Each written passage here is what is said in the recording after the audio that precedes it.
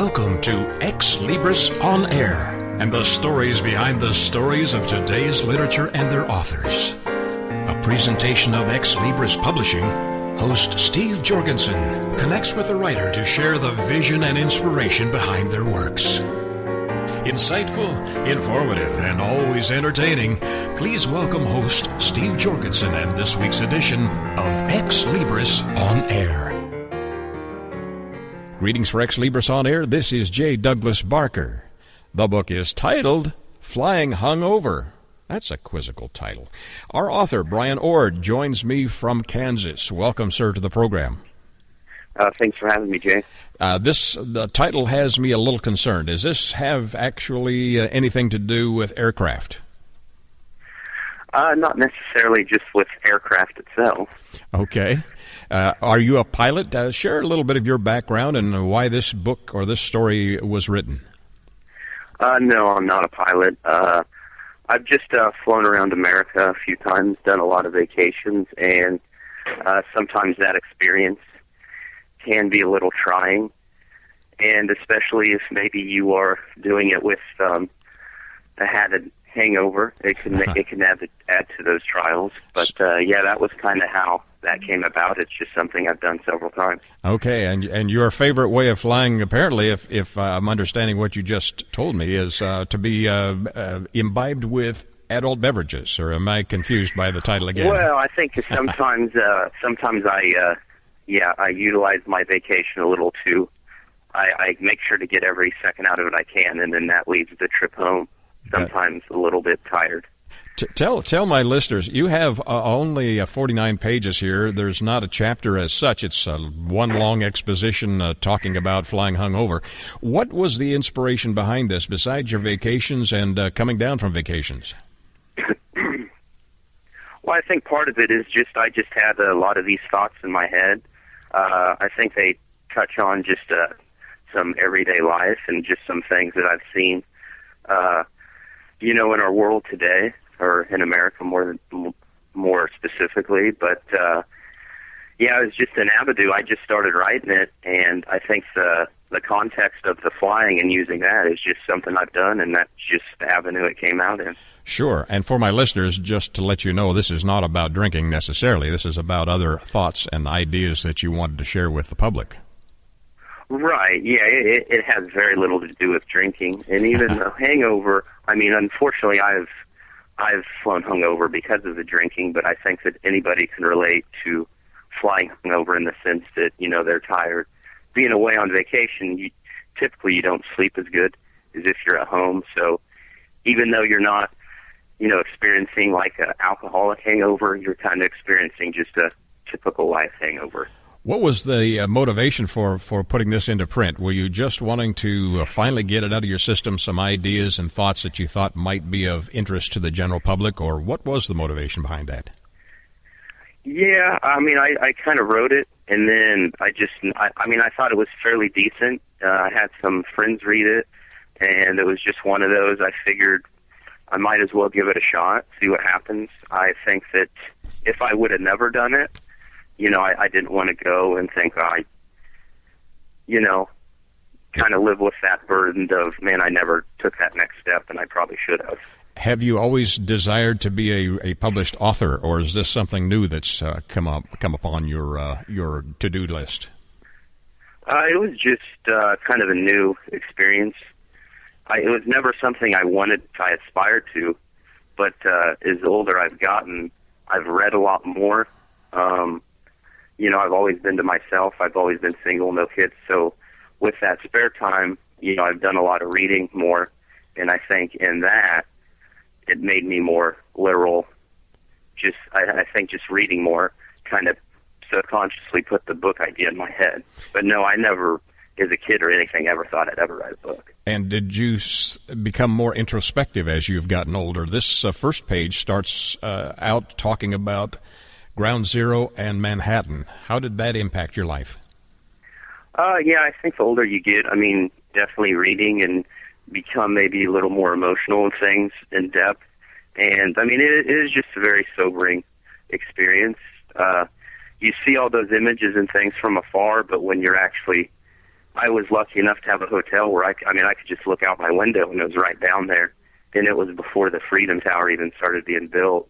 And it was just, it made it closer to home that way. I mean, I'm from Sure. Kansas. I'm nowhere near New York, but once you're just standing over it, you're just like, I don't know. It just gives you a feeling inside that it's a little different than just seeing it on TV. It's startling, and it also makes you think sobering thoughts, if I may use that analogy, since you've used flying hung over.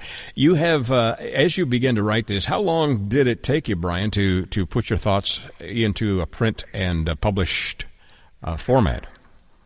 I'd say writing it was, I don't know, maybe a couple months, if that. I can't really remember. It's been a few years ago. Sure. But it started coming out. I mean, the hardest thing was to edit it because I write a lot like I speak. Well, this book is pretty much a stream of consciousness. Mm. But the hardest thing when you write is when the writer can understand it. But Sure. it makes sense to the writer, and then might have some people read it. It's like, yeah, this doesn't make sense at all. And that was kind of a process of editing it. And when you finished this, I guess when you began, you must have had an idea that maybe contemporary aged group would find this interesting, or did you think it would have a broader appeal than that? I think more of, younger demographic. Some of the humor I don't think is, I wouldn't say it's for everybody. Right. But, I would say more, because I'm 33, I would say, and I wrote it 4 years ago. I'd probably say, 25 to 40 maybe. But, there are topics that I think deal with, anybody. It's just some of the humor, you might not appreciate. And even people within that demographic might not appreciate it either. Which of the thoughts, the thoughts of streaming consciousness that you have shared, do you think is one, in retrospect, you wish you had expanded upon, or you really think there's something there that people should get a hold of? Yeah, it's a tough one to choose. The thing that I think that'll be most misinterpreted is going to be the jokes. And I think that sometimes people see those and they just become naturally offended. And that's okay, because there are some offensive things, but kind of where does that come from? How does some of those things come about, if that makes sense? Sure. Is there an effect? effect? I mean, they are stereotypical jokes, and that can be offensive, but it's not. I think sometimes when you hear those things, it's like, oh, this guy's just a jerk. Well, maybe that's part of it, and I said that, but how did those jokes ever get to surface? Does that make sense? Sure. I was going to ask you to share an offensive joke, but I maybe shouldn't do that since you're trying to sell the book. Unless you've got one that's sort of on the edge and just a little edgy. Yeah, I just think, I think that if people read it, they'll just be natural. And I think that's what happens is people just get offended and then they just push away the context. Instead of maybe see, okay, if he said this and I don't like what he said, but why, you can kind of look back and say, okay, that makes sense, or I don't know. Would you describe this as it's not a fictional work as such, it's sort of nonfiction, but sort of streaming consciousness as you've described it. Is it one that has an ulterior motive, or are you just wanting to share your thoughts and publish your ideas so that people will start thinking about subjects that you have addressed? Yeah, I think that there wasn't much of an ulterior motive. It was just taking a chance. It was something I wrote, just trying to get it out there. At the end of the day, I think the biggest point of it is, like, I just bring up the point, what happens if your plane crashes? And then I say, what happens if at the very least, I die? And I think that'd probably be the number one thought I'd want people to come away with. And then I give my explanation. Your explanation. Kind of go through the Bible and kind of tell them that's what I think. That is the format that I would use. Sure. Even though I don't live out biblical teachings 100%, obviously. But you do have a desire to, I'm guessing, from what you've just mentioned. Would you think this is a lighthearted read, or is this one that is sort of on the serious side with some humorous overtones? Yeah, I'd say it's pretty I'd say it's just to me, it's just kind of you in college, you have your 101, your 401, and then like your 601 for graduate. I'd say it's just like an easy 101 read. It's a pretty simple read, well, if you can handle the way I wrote it, but it's just a quick read, and it brings up a lot of different topics. What's your thoughts, sense. What is your thought or your desire, your hope for this particular book that you've published, Flying Hung Over? What is the end game for it? What do you think will happen, or how do you hope it will impact the reader? I just hope they can look at some of the things. Maybe there's a lot of things they don't want to hear that's being said in those, but sometimes things you don't want to hear are maybe the things you need to hear. Just hope to think about things a little more. Maybe topics you don't want to hear about, and maybe expand on them a little more. Sure. Brian, do you journal and keep track of events that happen in your life on a regular basis, things that might be of interest to someone later on in life if you decide to do a follow-up book? Not so much. I mean, I do write other stuff. I wouldn't say I journal. I have written other things.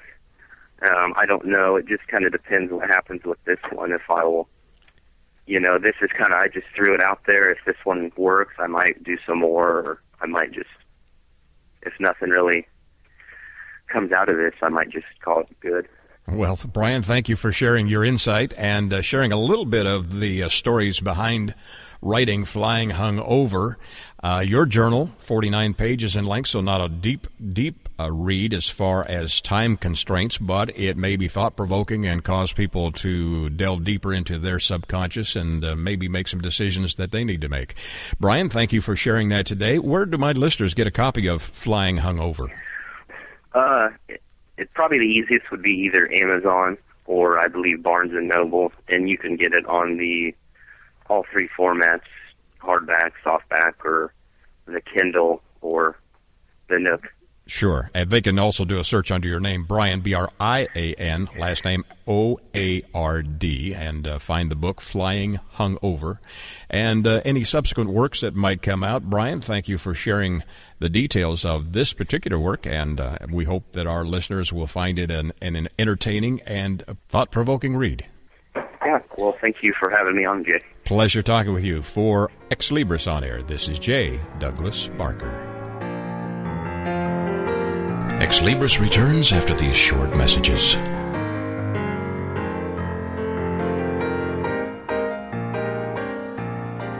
Get ready to live La Bella Vita with Dawn Catherine on TogiNet.com.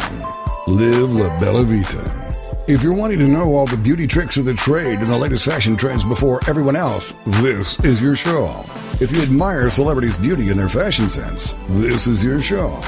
Do you love wine and want to know more about the process it takes to make wine from the vine to the bottle? This is your show. Live La Bella Vita.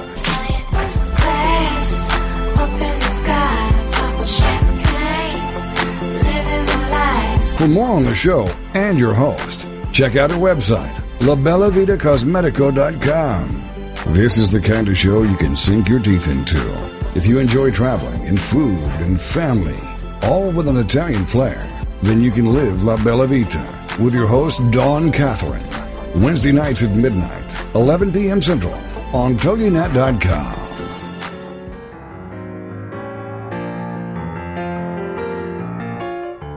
Welcome back to Xlibris with your host, Steve Jorgensen.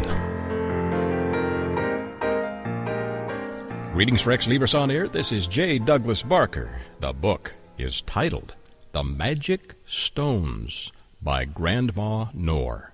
Our author, whose real name is Randy McKinnon, joins me from the Northwest in Portland, Oregon. Welcome to the program. No. You're not in Portland. Eugene, Oregon. I'm in Eugene. Eugene is close to Portland. Yeah.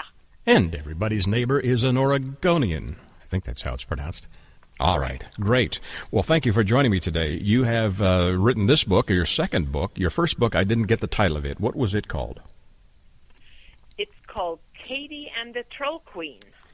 My assumption from that and what you've described as a title indicates it may also be a children's book. Would that be correct? You are so correct. Wonderful. You have a very active life doing lots of fun stuff. Why did you decide that authoring children's books was something that intrigued you? I've always, when I've written letters and such to my family and friends, it always turns into a book edition. Uh-huh. So I thought, well, why not embellish on it? And being I have a fertile mind for children's books and writing and stuff, why didn't I go and get my education as a writer? And I did. Wonderful. You have some college education, but in addition to that, you're a member of the Daughters of Norway International Women's Group. You are part of a Renaissance group. That's a very fascinating mix of entertainment and creativity. How long have you been involved in Renaissance fairs? I would say close to or about 20 years. Incredible.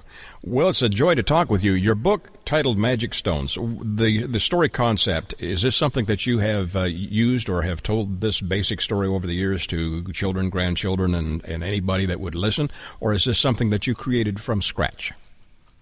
I did not create it from scratch. That was my grandmother's mind that did that. She had story time for me. I was the only child. So we would have story time every afternoon after school, and she would recall stories that had been told to her. Wonderful. And tell them to me and embellish on them, of course. Was she from Norway? Your Yes. your heritage is Norway or Norwegian. Quite right. And Quite were you personally born in Norway, or are you just one of those lucky people that has some of that influence in their speech patterns? No, I was born there. I immigrated to the United States when I was 22. Wonderful.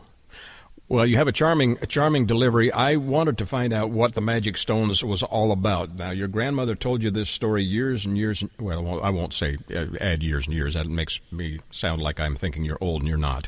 However, you do go by Grandma Nor just because you want to be engaging to children. How long did it take you to recollect this story and to get it into print? I would say about a year.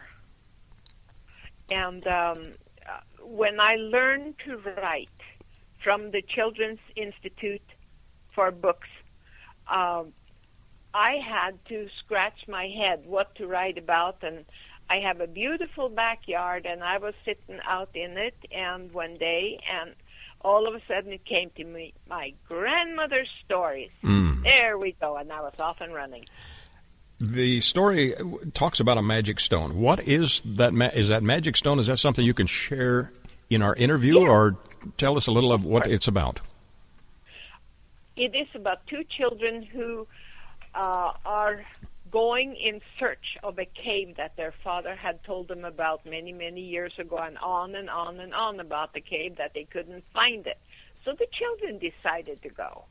And they did find it, and there was lots of surprises inside. The stones is 2 diamonds that was given to them. The book is a relatively short, 36 pages. However, the writing in it, some children's books have very large print. Yours is more of a standard style print. So this would be possible for maybe a first or second grader to read this. What age group did you think might enjoy this read on their own? And did you also anticipate that this would be read by parents and grandparents? I did, sir. I have the age for the reading of this book is between 6 and 11, possibly 12 years old, when they read on their own. But the story, I think that if the family read it to their children, the children would gain a lot of understanding from this. And it's not a scary book like so many children's books are today. This is more of an adventure for 2 young children. It is. Now, your grandmother knew you better than we do. were you an active child, and was she trying to teach you something from the magic stones, or just entertain you? I was a very, very active child, but I lived in a village that there was only maybe 2 or 3 playmates, and we rarely saw each other except at school. And so we had to make up our own games, and I was not one that was going to sit home. I would make up my own games. That's a good foundation for being an author or a writer if you have a creative mind and a creative outlook. Yeah.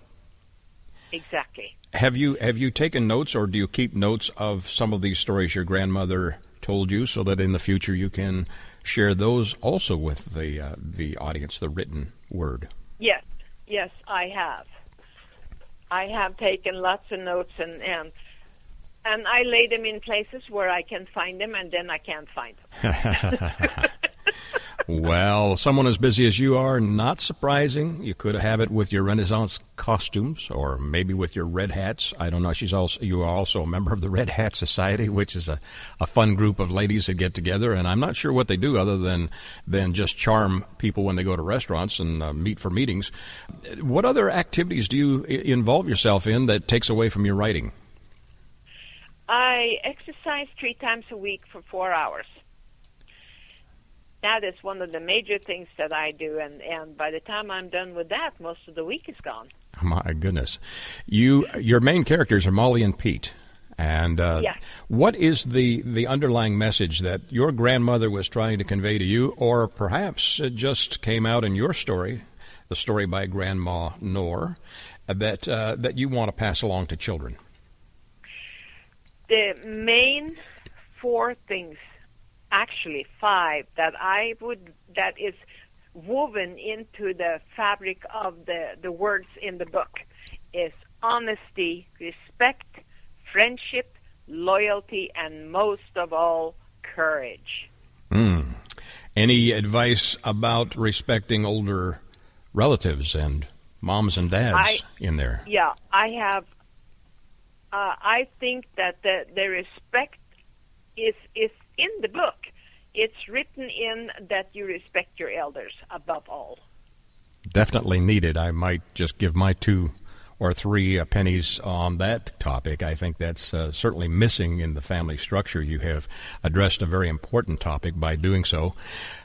What is your long-term hope for this? Are you wanting to be another Dr. Seuss, or what is your goal as an author? No, I do not. And I am not thinking of extra money, or I would like to recover the expenses I have done by publishing this, but that is not important to me. To me, it is that the children read. That is almost a forgotten art today. Very true. Pick up a book and read, yeah.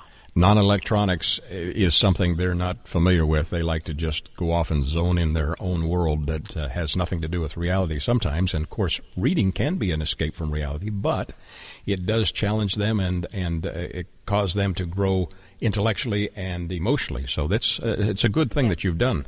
Did you have any challenges in getting this completed and getting it published? Yes, I had a few challenges, but it is all a learning curve, and I didn't expect to put out as much dollars as I have. But looking back in retrospect, I would do it again and again, which I am going to do. I have 2 more books that's going to go. Are any of your books going to deal with your time in the Merchant Marines? No, I'm afraid not. That is a story all of its own. I was fascinated to find that out about your history. You certainly have kept busy. Your book is the second in your attempts at getting messages out to children. The third book, is that on the way or under construction at the moment? Yeah, it's about to be finished. It's in the computer, and that is set in the Renaissance era. Ah.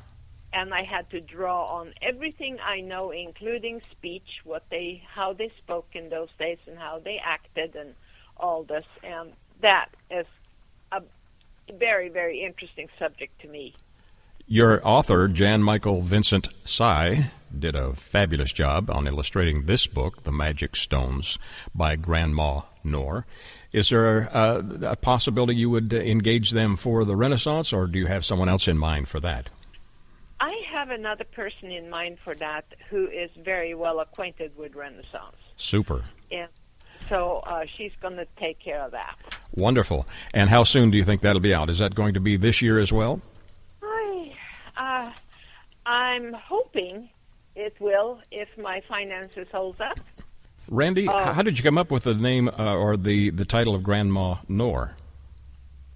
I was trying to infiltrate where I am from.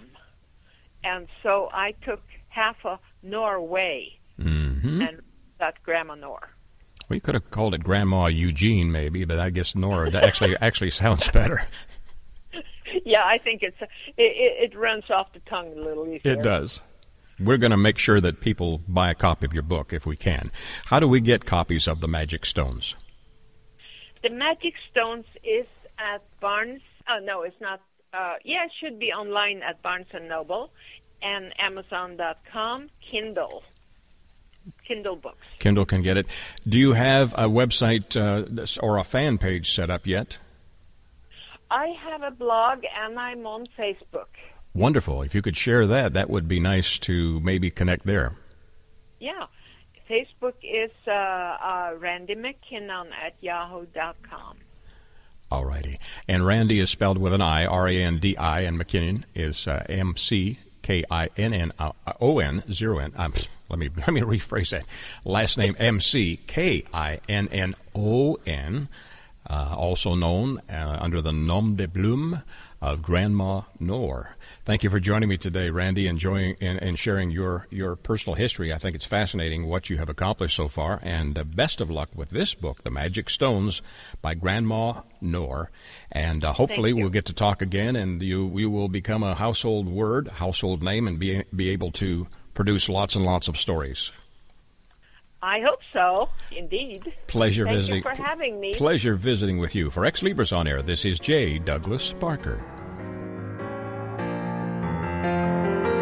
Xlibris returns after these short messages.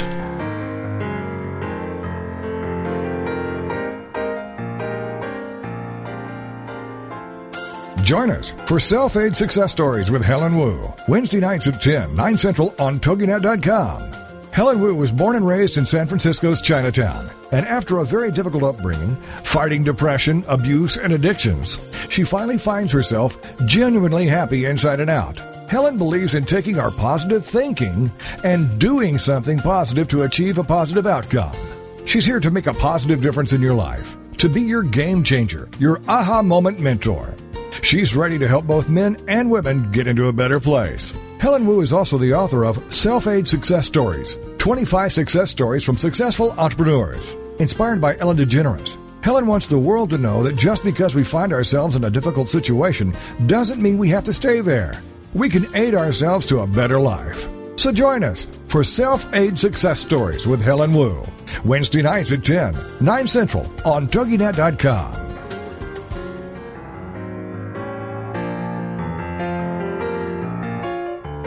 Welcome back to Xlibris with your host, Steve Jorgensen. The title of the book, Fatal Destiny. And the author is Frank J. Miller, and Frank joins us now on Xlibris On Air. Hello, Frank. Hello, Steve. How are you? Great to have you with us. We're going to talk about the opera. Now, the opera may be mysterious to many, but certainly it is quite a musical story, and you were captivated by it at a very young age. Yes, I was. I was 12 years old when my aunt took me to see Madame Butterfly at the Metropolitan Opera with Leach Albanese as Butterfly. And I enjoyed it so much that I have been a fan of opera ever since. Felt like it was part of your DNA, huh? Yes. Well, you went on to sing yourself later. Yes, I did quite a lot of singing in churches and synagogues, and I sang some opera performances myself. I sang in Don Giovanni and the Zauberflöte by Mozart. And that really, what was it, after loving it for so long and being such a fan and attending, even having to stand often, standing room only, what was it like to sing in it? What was it like to sing? Well, it's very difficult because even producing your voice is difficult, and you get nervous, and it's not an easy profession. I decided against it. I had a good job. I decided to stick with my job as a social worker because I thought if you didn't get to the top of that field, it was not worth going into, you know? Mm-hmm. I couldn't see myself making a living at it, you know? But certainly attending the opera is something you've done throughout your life? Yes. And really have enjoyed it. And so your book is fiction, but it's just trying to help us better understand the arts, to understand opera? Well, see what happened, if I may tell you. I was looking through my papers and I saw this clipping that said, Vocal Miracle at the Opera, and I read it, and it was a review of this soprano who was over 60 who sang Desdemona, and she sang like an angel, and the critics were all shocked that anybody at that age could do anything, I guess. Now today we're in such a youth-driven society, I suppose people are amazed anybody over 60 can accomplish anything, you know? Mm-hmm. So I tried to prove in my book, really, that people over a certain age can triumph over their age and even in their profession, and also maybe find a little romance late in life, you know? So your book's main character, and you just call her Madam. That's it. And we never really know. Well, what do we? Well, we know, we learn about her through her. Through your writing about her thinking as she meets people, and and just shares with the reader what she's thinking. That's right.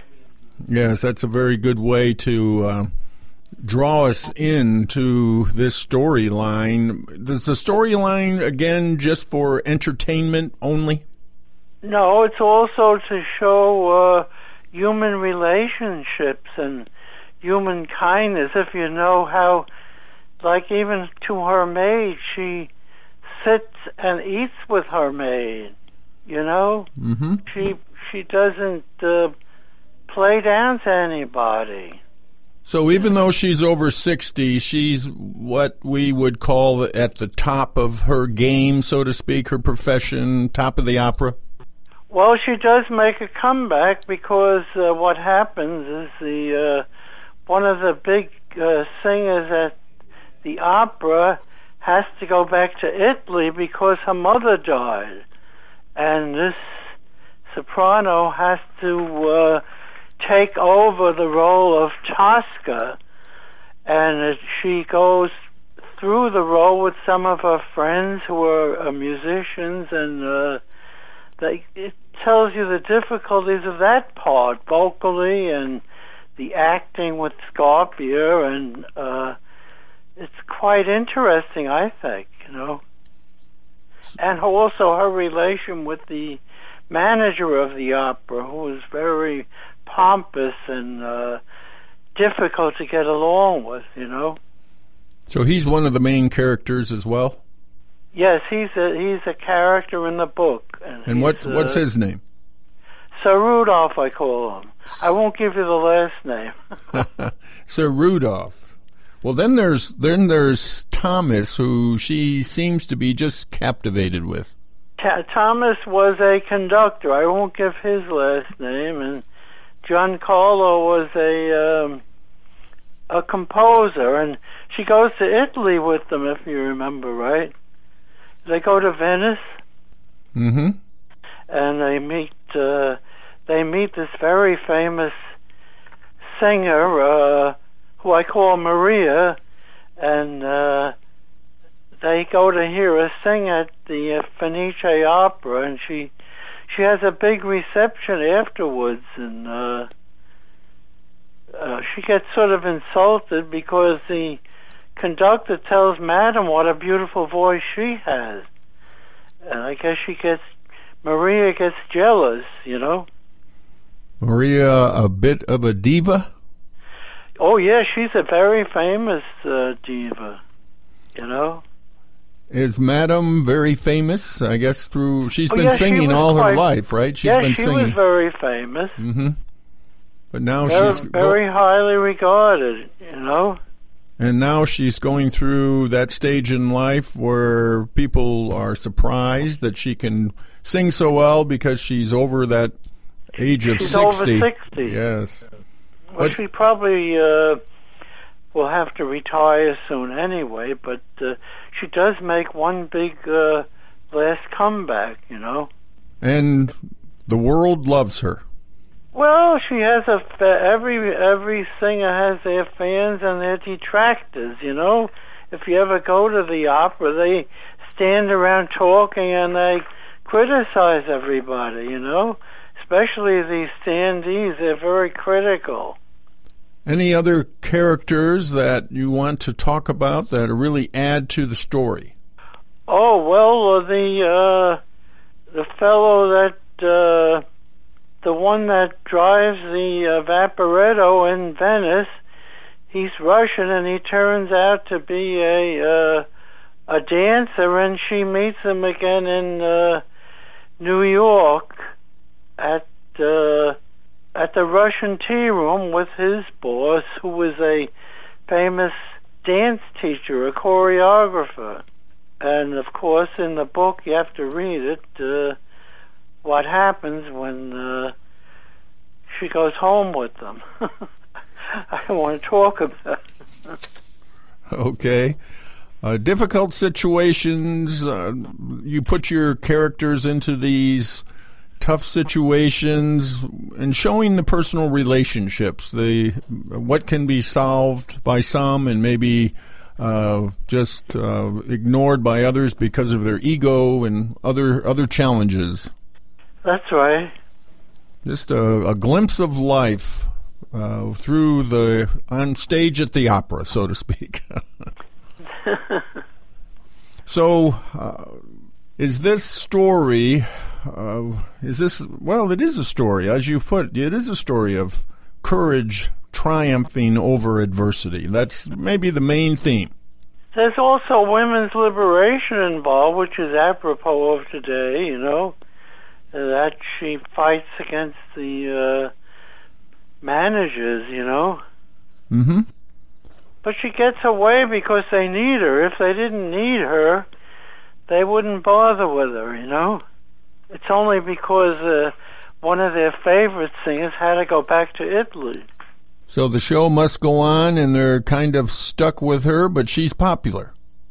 Yeah, she has her fans, but they're glad to have her. It is a name to put up there, you know? Right.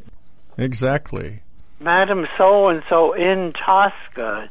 You can't do opera without opera stars, you know? So are you still going to operas today? Yeah, whenever I can, yeah, I go today.